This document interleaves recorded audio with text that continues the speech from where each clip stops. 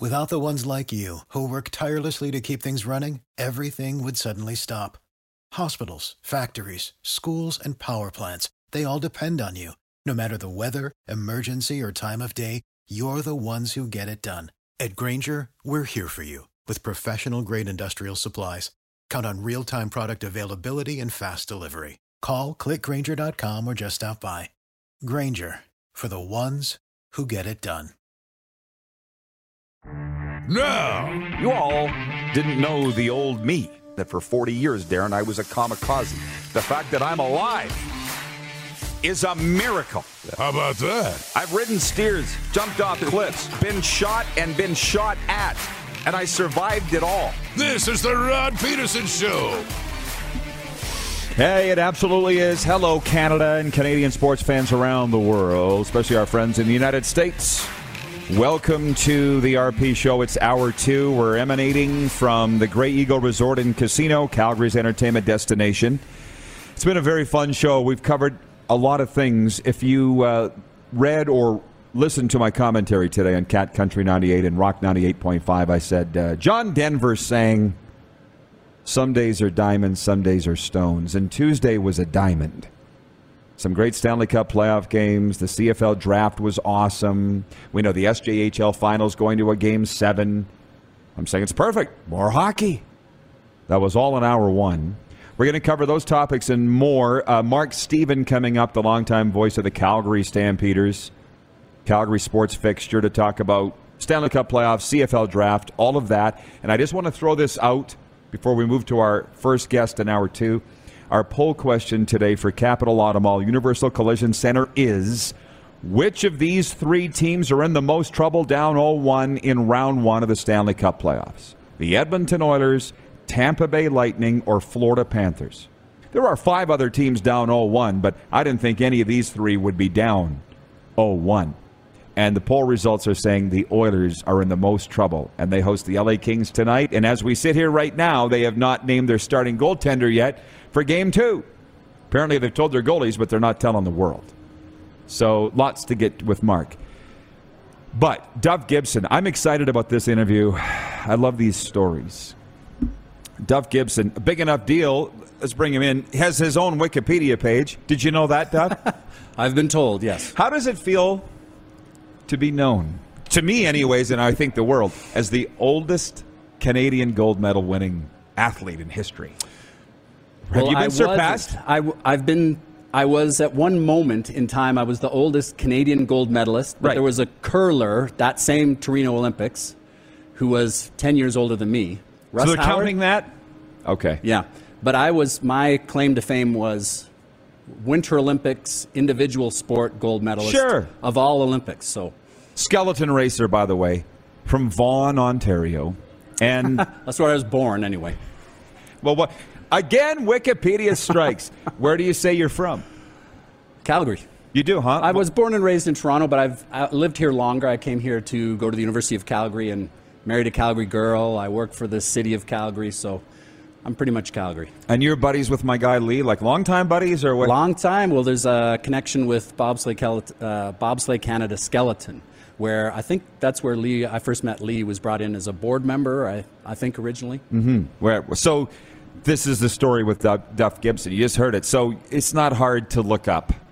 Okay, in Turin in 06, he wins the gold in skeleton, surpassing Al McGuinness, another Calgary icon, right? Yeah. As the oldest Canadian to win gold at the Olympics. I think that's fantastic. So we're going to get into some Olympic stories here. And do you have another sport besides skeleton that you're following? Or you're Canadian. You must be a hockey fan. I am, and as I mentioned, I grew up in Toronto. So you're saying yesterday was a diamond, but the Jays lost. I did not appreciate how that went down with the calls. With the calls, I know. I mean, that was so clearly, in the. It's tough. Barely, there should be. Yeah. You should be.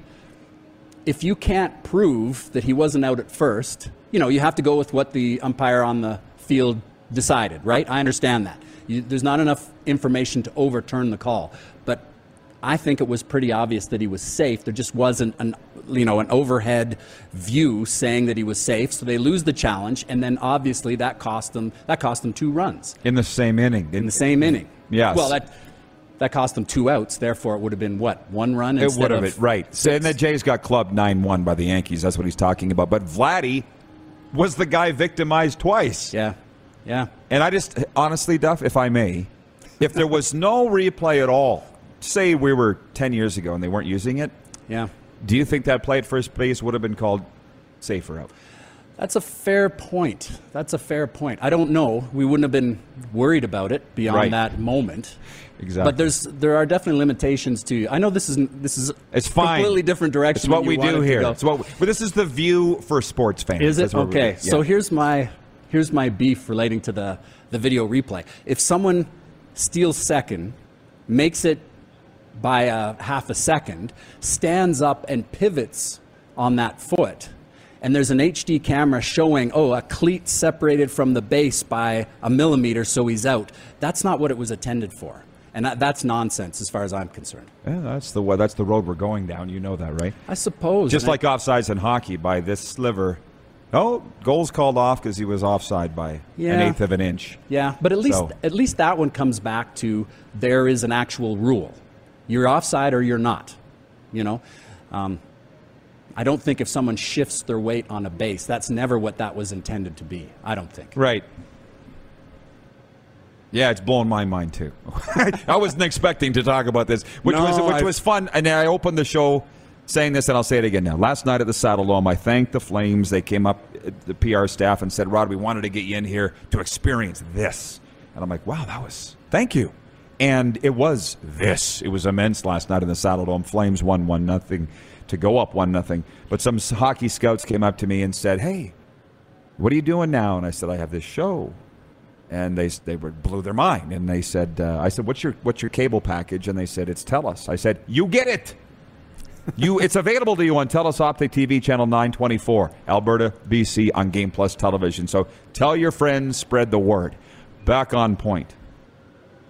Duff Gibson, Olympic gold medalist. Never gets old, eh? I bet. No, I don't think it does. So I have friends who say, "Oh, if that was me, I'd wear it around every day." It never gets. It's exciting. I'm happy to have that on my resume, but at the same time, I have also an experience that my life didn't change at all, having won a gold medal. Fair. So you see it from two different sides, I think. Good friend of mine who's in Calgary now, Benny Hebert, won a gold in the 2010 Whistler. Very heavy metal, like this, my mic stand size heavy, and he wore it around for a very long time. When did you stop wearing it around? When did you stop carrying it around? Most of my displaying of the medal has been handing it to kids. Cool. So, or my kids' friends, or going to my kids' school, or what have you. And there are moments when it's pretty obvious that I don't need to be there, so I'm letting the medal. I'm still happy to share it and have people enjoy it, as long as no one bites it. Because there's Simon Whitfield. It used to be a thing, yeah. Yeah, it used to be a thing. And Simon Whitfield has teeth marks in his gold from Sydney in 2000. And they're not his, and he has no idea where they came from. So that's sort of my one stipulation. Don't bite it. Please don't bite it. Because somebody would, yeah. Yeah. So this is what he does. Skeleton racer and author now, which is a hell of a feeling. I've written 3. Congratulations, by the way. Thank you. What is the Tao of sport about? Well, it's in Sochi in 2014. That was my last coaching job.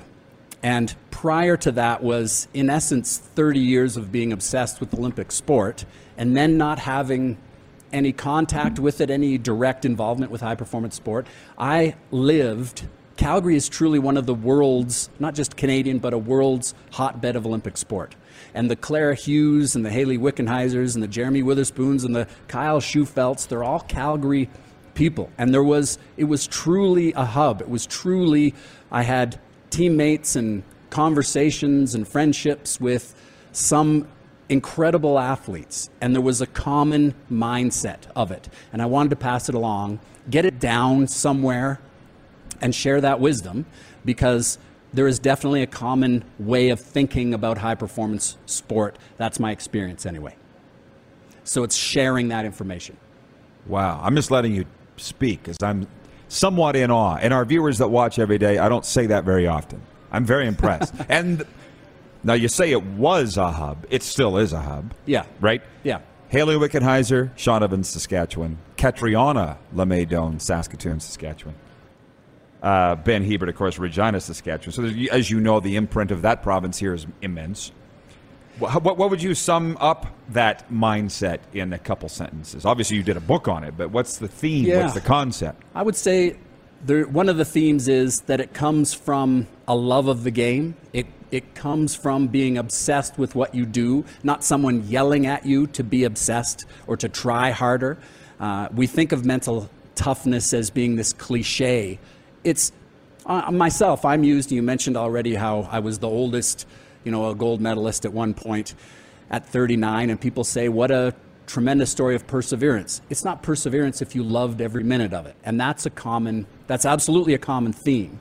And another aspect to it, and why the first chapter is about foundations, is because after the fact, looking back, and this is a generational thing, and you probably had a very similar experience as I did growing up, which was you're playing street hockey for hours. Your parents said, come home when the street lights come on. You were often in trouble for not getting home on time.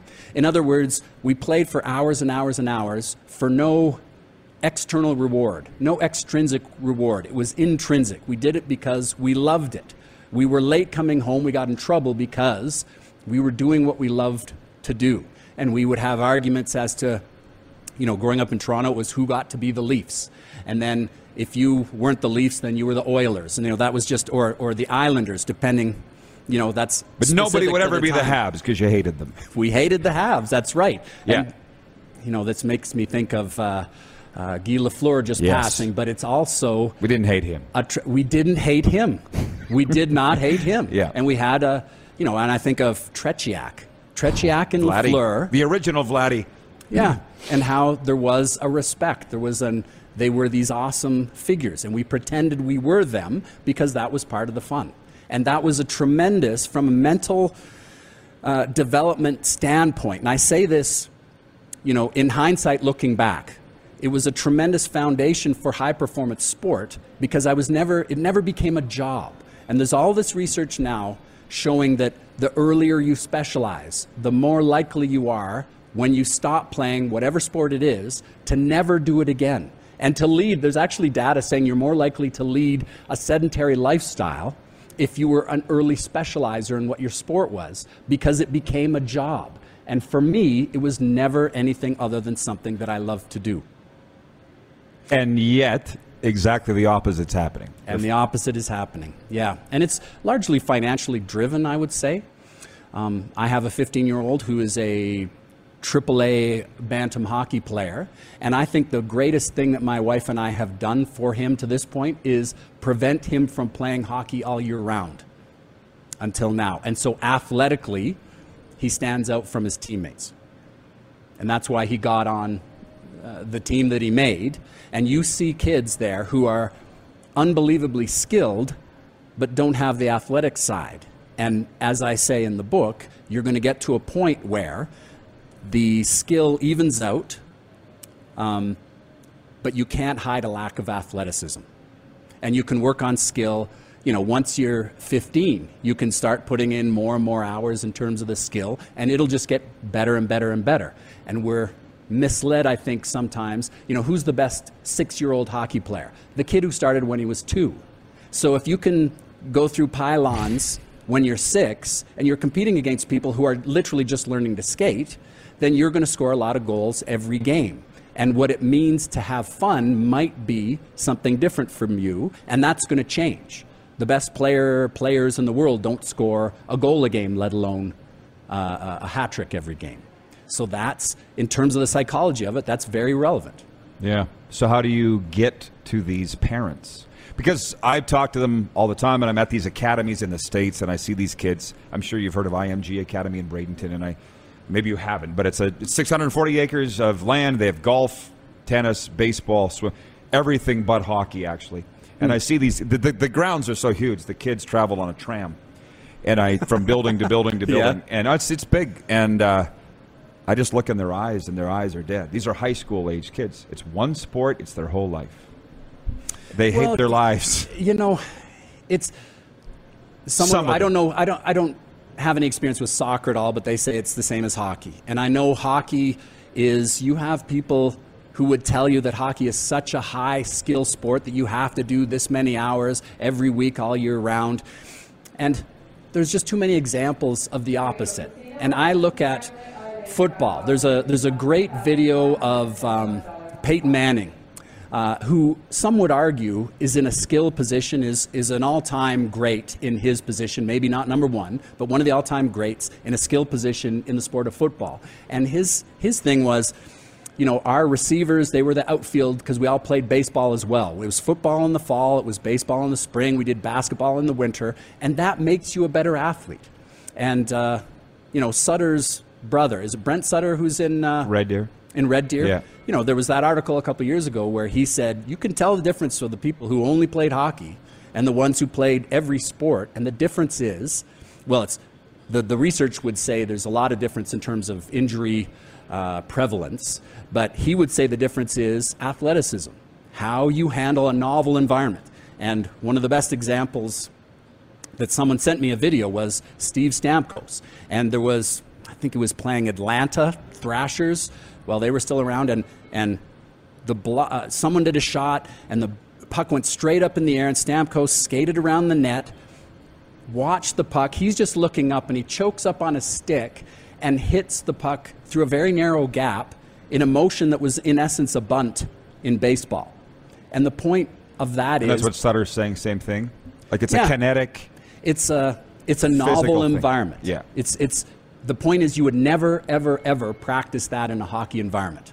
And some people are going to be better at that, and some are going to be worse. So what's the difference? It's you've played baseball, you've run track, you've done volleyball, or whatever it is. You have a roundedness that makes you less susceptible to injury, and you're better in a novel environment that you would never practice in a hockey environment or a soccer environment or whatever it is. So there's undeniable research relating to the injury, to the burnout. That's key. But if you can handle playing hockey 12 months of the year, as some kids are begging you to do, you don't burn out until you do, and then it's too late, right? But the athletic aspect to it is what makes the difference. And that was Brent, if you don't want to take, an old Olympian's word for it, and you're a hockey person, then take Brent Sutter's word for it. Yeah. But the other thing, too, is you don't necessarily... Oh, we're over time. We'll take a timeout. Can you stick around for another segment? Absolutely. Okay. Duff Gibson with us, Olympic gold medalist, skeleton racer. We'll take some of your questions, too, when we come back. You're watching the RP Show on Game Plus TV, YouTube Live, and, of course, 24-hour sports radio at rodpeterson.com. Head to youtube.com/The Rod Peterson Show now. You gotta subscribe. Click the subscribe button for all the content you may have missed.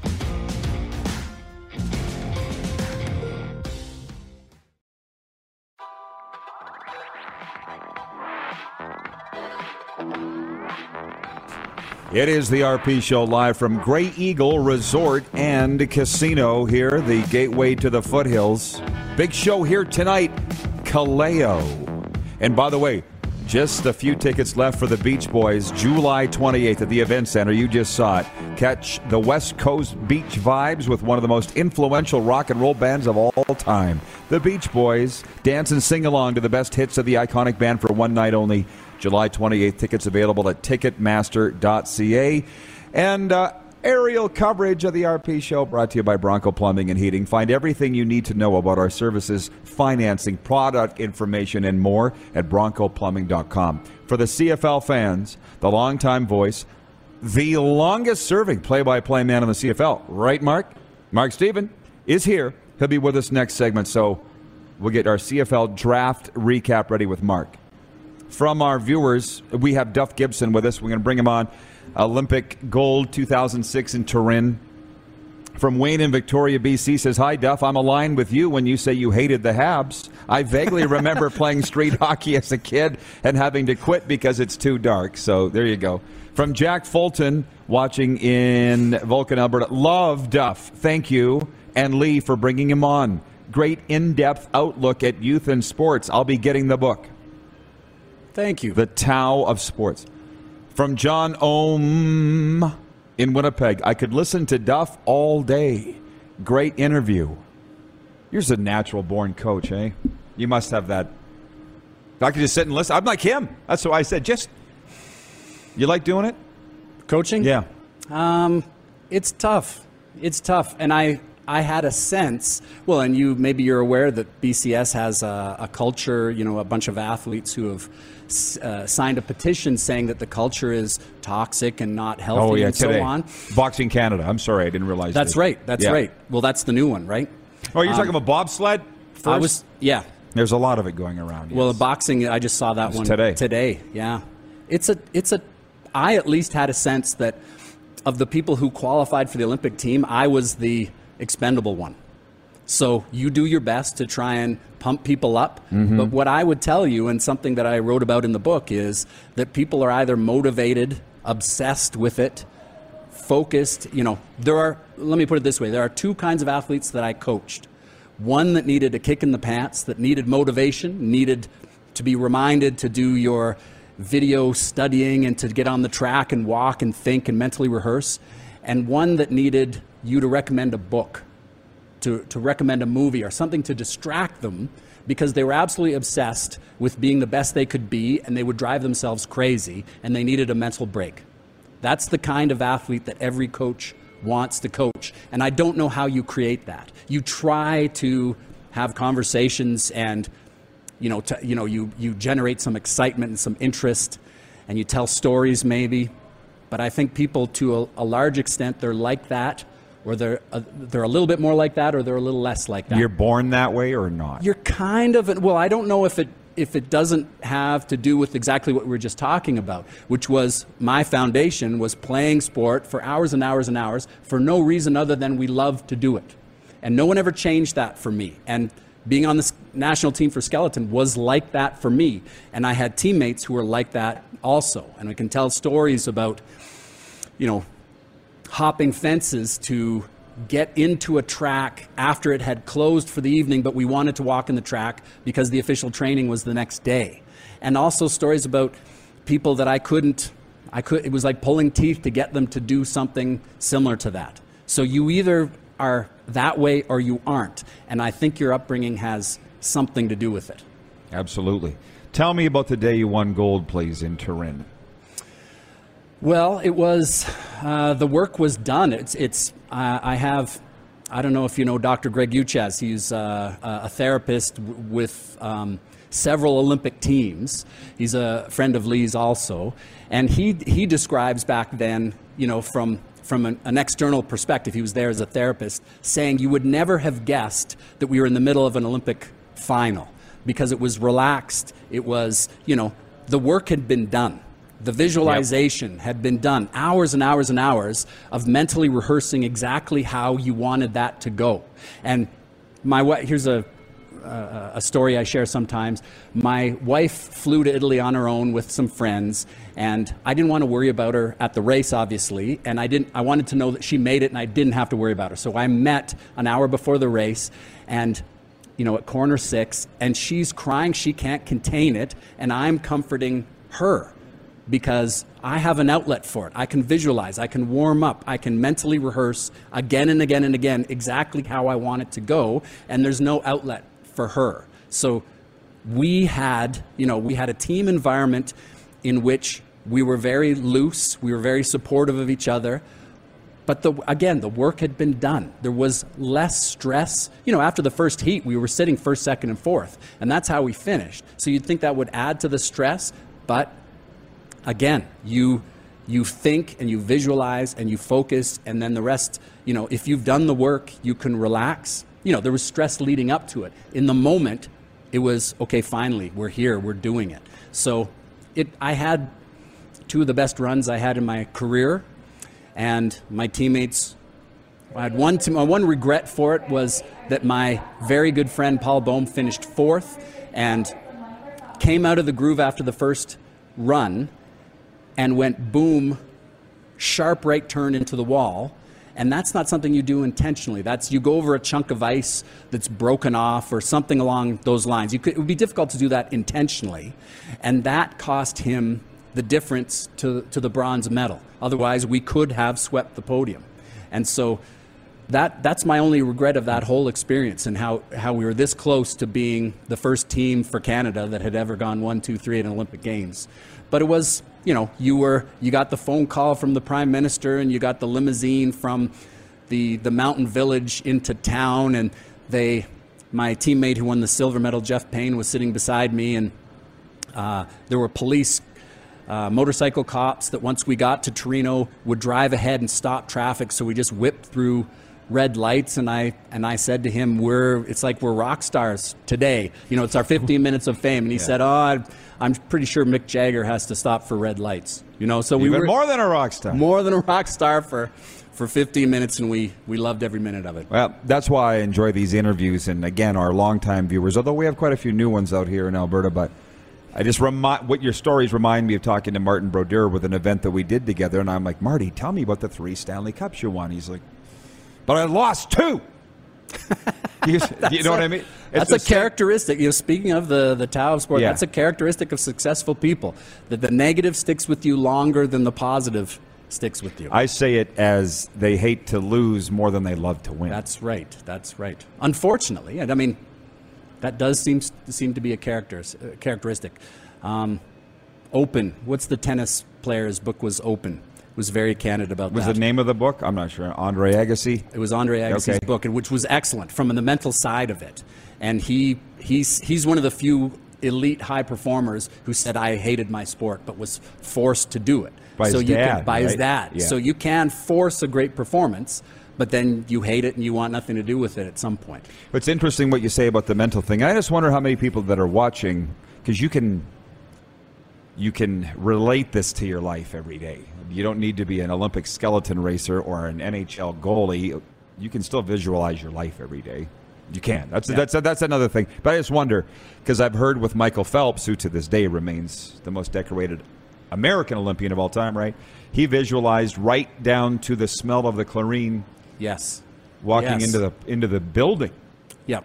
Right. Yep. And I can contrast that to a Canadian Olympian swimmer who had won a medal at World Championships and never won one at the Olympic Games, and his sports psychologist, and I'm protecting the anonymity of that person, obviously, one of the first things she said when she worked with him originally was, okay, let's break down that perfect performance for you. You're in the starting blocks. Where is your breath? Is it all the way in? Do you blow it all out? Is it halfway in between? And he didn't know. And the point is, her point was, how can you replicate your greatest performance when you don't know how it happened? And that's the mental aspect of it. There are hours and hours and hours that go into, people who are great performers in almost anything. It's not restricted to sport, are extremely self-aware. And that takes time. That takes, you visualize it. The name visualization implies that it's a sight thing, but it's a feeling also. When we're doing skeleton, we're visualizing skeleton, we're moving our body and we're imagining the pressure in the certain corner, and when that pressure lightens up, when it picks up, when you flatten out coming out of the corner, when you're steering, all these things, it's very kinesthetic, what you would hear, every aspect of it. And so when you say, I hadn't read that about Michael Phelps, but when you say that, the smell of the chlorine, I'm sure that's exactly the case, and I can tell you the equivalent maybe from a skeleton perspective. And the point is, because I did it as a broadcaster and I now do it in life as a mental health and recovery coach, and it's when you end up in the moment after having already visualized it, it's like, hey, this is comfortable. I've been here before. Yeah, that's right. That's the feeling I get. Yeah, and you do it so often, that's your normal. Yeah. You get to the point. But that's also for amateur athletes, that's why the Olympics is such a challenge, because it's very difficult to simulate something that happens once every 4 years. And you haven't been in that venue before. And that would be tough too. You maybe have meaning the lights and the cameras and that sort of thing. That specific track. That specific track, there are rules saying you have to have so many runs ahead of time, but for us, we had, I think, 35 runs, whereas the host, the Italians, would have had potentially hundreds of runs. So there will always be a home track advantage, but in my case, there was an Italian who was the #1 men's luge athlete, but in skeleton, the Italian competition didn't affect the medals. So we were lucky. It was the best one, may the best one win. There wasn't any home track advantage in that case. I always love when the producer has to come in my ear and tell me that we're out of time because I didn't even notice. I wasn't paying attention. I'm not checking the clock here. A word for the Tao of Sport. Duff Gibson, where can they buy Amazon, Audible. There's an audio version, but those 2 places. All right. Congratulations on this, and appreciate the time. Thank you. My pleasure. We're going to talk Stanley Cup playoffs and a CFL draft recap and maybe a look ahead when we return with Mark Stephen, the voice of the Calgary Stampeders. We're live at Grey Eagle Resort and Casino on the Game Plus TV network, YouTube Live, and of course, if you missed any of the show, you can always catch the podcast wherever the best podcasts are found, including Apple, Stitcher, and Spotify. Head to youtube.com/The Rod Peterson Show now. You gotta subscribe. Click the subscribe button for all the content you may have missed.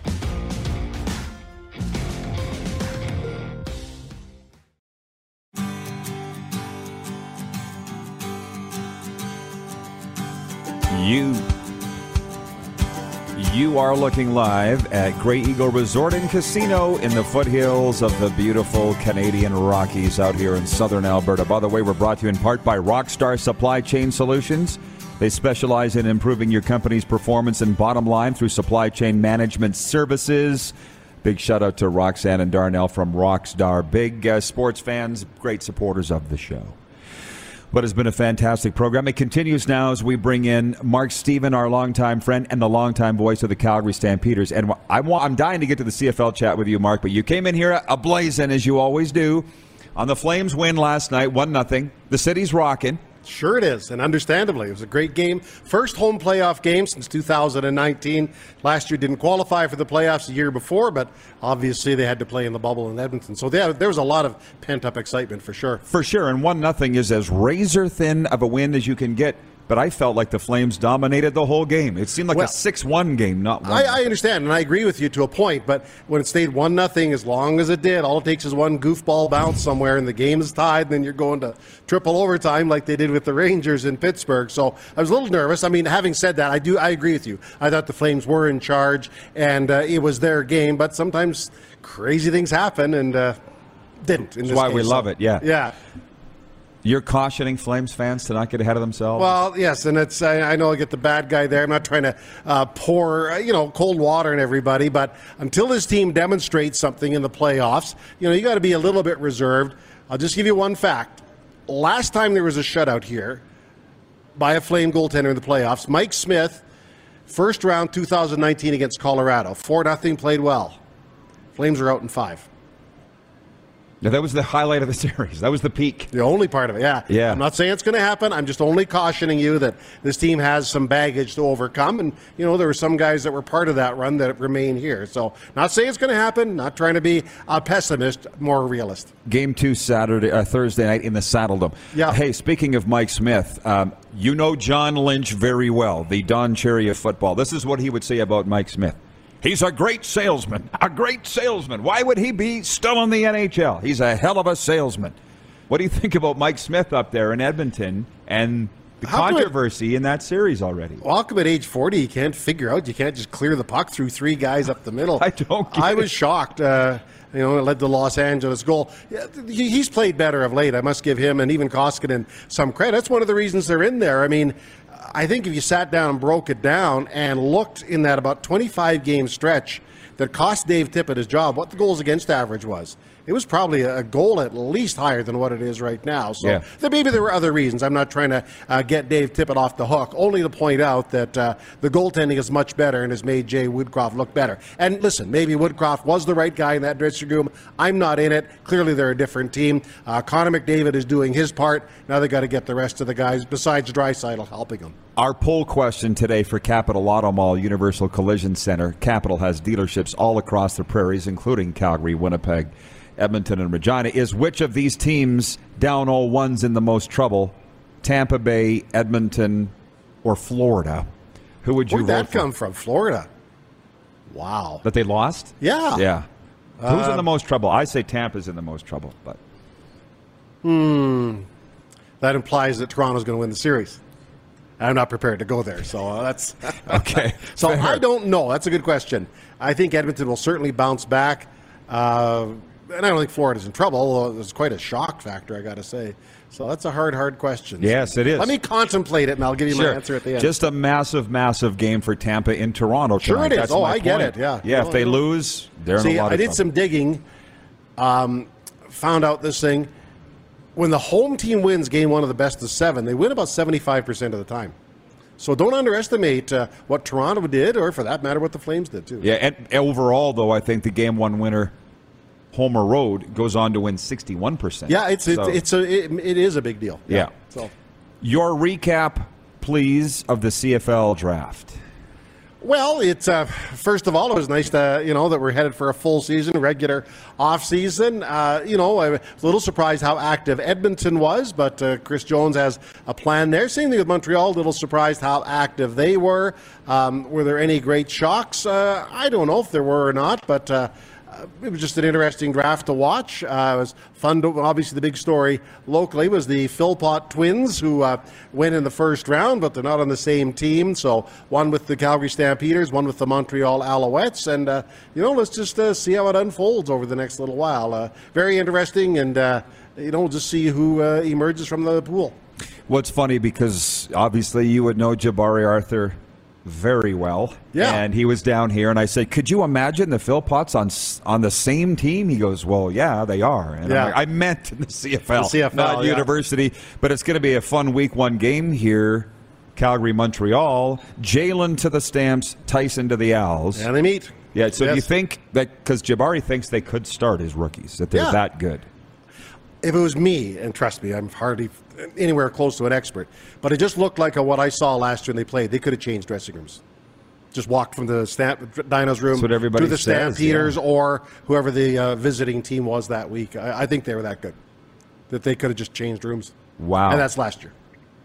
What is it about them? Did the way they were raised? Obviously, all of the above. Their dedication, their intelligence to football. They're good people. They put in extra work and that. So I think being in that environment certainly helps. They've played at a high level with a good tutor all their lives until now. Came to a great program at the University of Calgary, and Jabari's a good coach. So all of the above played into it, and I think they're tremendous. Their dad is Corey Philpott, of course, a former CFL running back. And Mark, tell me what you think about this. Your father, didn't your son just win an award this week? Did I see that on social media? Yes, the most improved player on his team. Congratulations. Yes. Don't you think maybe Corey thinks it'll be a good thing for his boys to be split up and go to separate training camps on separate teams? Well, for the it's funny first time you should mention that because earlier today they had a conference call with the Stampeders player personnel director, Brendan Mahoney. I asked that exact question. Are you worried about them being split up? In the sense, there's a comfort level with both of them, in the sense they might push each other. And he said they brought them both in and asked that exact question. Both of them said it's probably time for us to go our separate ways. Because we all sit here, and I'm just as guilty, call them the Philpotts. Well, it's two guys. They're different people. There's a Jalen and there's a Tyson. And while they're 98% the same, there's differences. It probably is time for each to forge their other path without the other guy. Who is the last local non-offensive lineman star on the Calgary Stampeders? Born and raised Calgarian. Sorry to put you on the spot. Yeah, no, I'm just trying to think. Probably Anthony Parker. He was a first-round pick. It was a few UFC years guy. ago. Yeah. Right. Yeah, he's actually technically from Okotoks, but his dad played here. That'd probably be the non-offensive lineman. That'd probably be, Matt Walter had a few seasons here, but he was probably a little short of a star. But he played good for him. So those would probably be the two guys that would jump off the page right now. Reason I ask is Jalen Philpott sell some tickets for McMahon, do you think? I think so. I'm sure, yeah. It'd be interesting to see what he does. Yeah, I think so. We got one more segment left. It's overtime, and it's brought to you by Taco Time. And when we come back, we'll turn it over to you, the viewers, with questions for Mark and I as we look ahead. 19 days now to training camp to the first game in the CFL. I think what is it? Well, a week 12 today. Days? Yeah, a week today. The rookies are on the field. The 15th, it's... Right. So it's right around the corner. We'll answer your questions next. You're watching on the Game Plus TV network, available on TELUS Optic Cable all across Alberta, channel 924. BC as well. We're live streaming on YouTube and 24-hour sports radio at rodpeterson.com. Have you subscribed to the Rod Peterson Show YouTube channel yet? Head to youtube.com/The Rod Peterson Show now.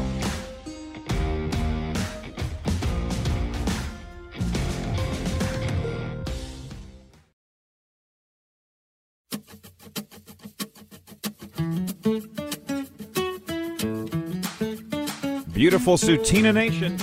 That's where we are with the RP Show, live from Grey Eagle Resort and Casino. It is the final segment. It is overtime. And it is brought to you by the Four Seasons Sports Palace, your home for the UFC and the National Hockey League. From Mark Stevens with us, the voice of the Stampeders. I just checked the text line. I haven't checked it for a while. Wilf is watching in Steinbach, Manitoba. He writes in and he says, there must be another Sutter to coach the Jets. He's talking about, we're asking who should coach the Jets. How? I mean, I could not believe it that somebody would sit in one dressing room and basically beg them to hire the coach of another team. I couldn't believe that. But it's right. There's lots of Sutters out there. Phone Brand. Phone Brian. I agree. I saw a few last night in the press box. Yeah. Anyway, that's the Jets' problem. But. What's the story on begging the other team? What is that? Well, Paul Stastny said, we need a coach like Sutter. I didn't hear that. Oh, yeah. When did he say that? After the game Sunday? At their wrap-up interviews, yeah. They got a mess in Winnipeg. Let's just lay it on the line there. A big mess, and I don't know how they're going to get out of it, but it's clear there's some big problems there. But yeah, Stastny's just basically said, we need to be coached hard, a coach that keeps them accountable. Look at Sutter and Calgary. Let's bring, Could Darryl run for Sutter for mayor and win, or does he have to win a Stanley Cup in this to win the election as mayor? No, I think he could win pretty easily. A, because he's good. B, he wouldn't be going up against the elite candidate, the incumbent. But anyway, it's another story. It's another story, absolutely. Okay, thank you. Rob is watching in Cold Lake, Alberta, regarding what Duff said about multi-sport athletes. He says different sports or activities develop different skill sets. A lot of hockey players that played lacrosse have very good hand-eye coordination. Soccer is great for bettering your cardio.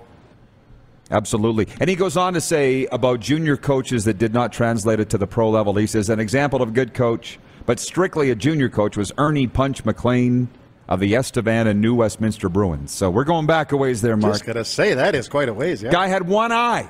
Yep. But it worked very well. I do love those old-time hockey stories. So Queens Park Arena. Where was that? New West? New West, yeah. Does it still stand? We're going back a ways, so I don't know. They said that New West, because you called some hockey games back in the day. What did you call? From New West, yeah. I've been to New West, but here with Calgary and different predecessor Was it the Wranglers, franchises. though? Or what? Yeah, Wranglers, yeah.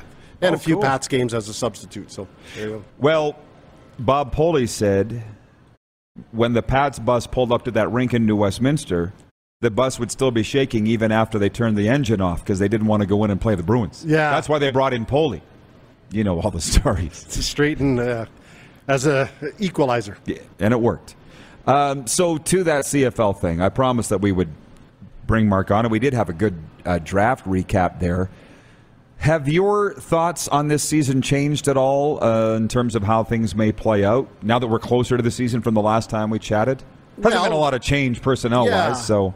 No, not really. You just get a collective agreement done. Yeah. I'm looking forward to seeing the impact of the new rules. I don't think it'll be substantial, but why not? Don't be afraid to tinker and try something. You know, they're not radically altering and tearing up the rule book, just a few different things, so why not? I mean, offense was off last year. I submit part of the reason was no preseason games and plus a season off. There's a lot of reasons, but to give it a try, why not? I don't see any of these as being material changes to the league at all.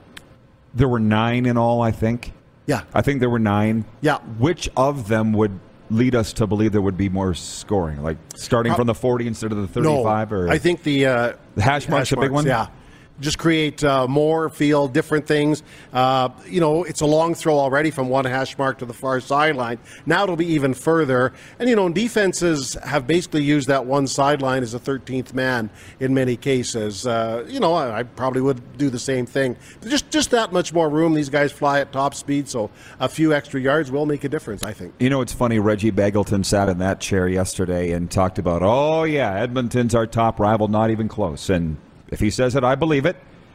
We talked about the Elks and the quarterback battle.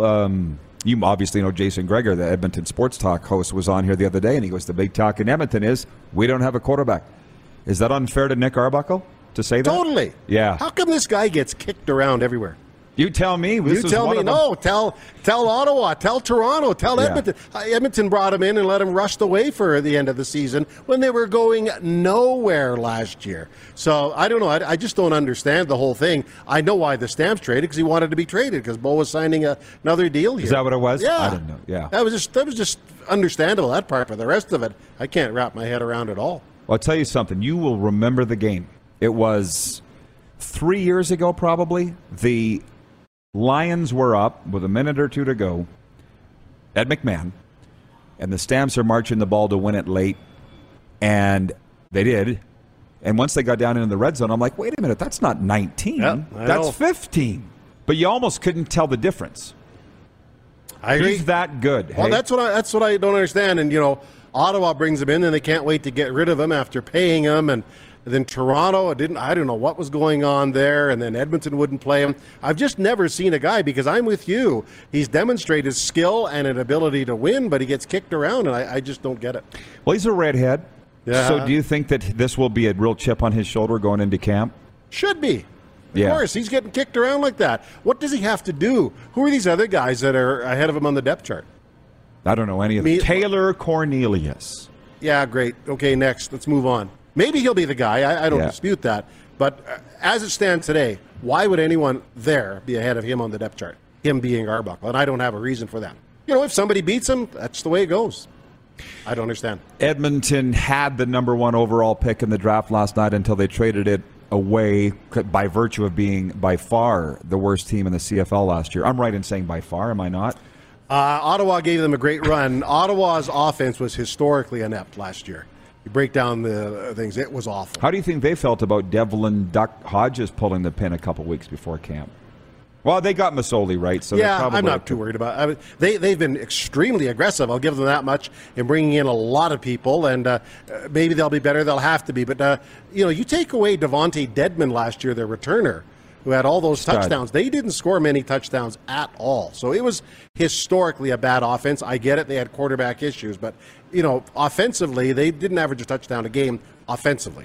Where's your excitement level on 1 to 10 as compared to past years for the Stampeder football and CFL coming back? Well, I'm always excited about it, so I guess 9, just get it going. Let's play, and let's wait and see what happens here, and start it up. It's going to be a lot of fun. It's going to be a full season, hopefully full stadiums, because some stadiums last year in some provinces were capacity limited. The CFL has a challenge to get those people back in, and here's hoping they do. What do you think it'll take to fill those stadiums again? Like we had Matt Kellett in here the other day. You remember Matt? You called many of his games, and he played early 2000s. He said that was the golden era as far as he was concerned. Full stadiums, right? Yeah. Huge ratings. What would it take to get back there? Can we? Yeah, well, I think you can, but you're going to have to, just do a lot of work, get out there, acknowledge, maybe have to modify stadiums. One thing I've noticed, Saskatchewan does it, Winnipeg does it, is have sort of those congregation sections, too, that attract people. You kind of walk around in, like, Pill Zone and that aren't, people sitting down, shoulder to shoulder watching the game. It's a bit of an atmosphere as well. That's one thing. I like what Edmonton did to slash ticket prices in seats that may not be occupied otherwise. I mean, maybe it's not exactly full value, but it beats no value, so that'd be something else. Well, I got to say, over your right shoulder there. Cavalry there. I'm assuming you've been to the games. Spruce Meadows, I've never seen anything like it. I've never been to a soccer game. Yeah. Are you a soccer guy at all? Not especially, but but I understand. The game is like secondary to the party, which is what I think the CFL could take a they got to get some of that in, I think, yeah. as well, yeah. Mark, appreciate you coming down as always, man. Last answer to the question, who's under the most pressure? Edmonton, because there's been so much negative thought up there that I'm sure, their minds are starting to wander a bit. We'll all be watching tonight. Thanks, Mark. Okay, thank you. We'll see you tomorrow, noon Eastern, here on Game Plus Television.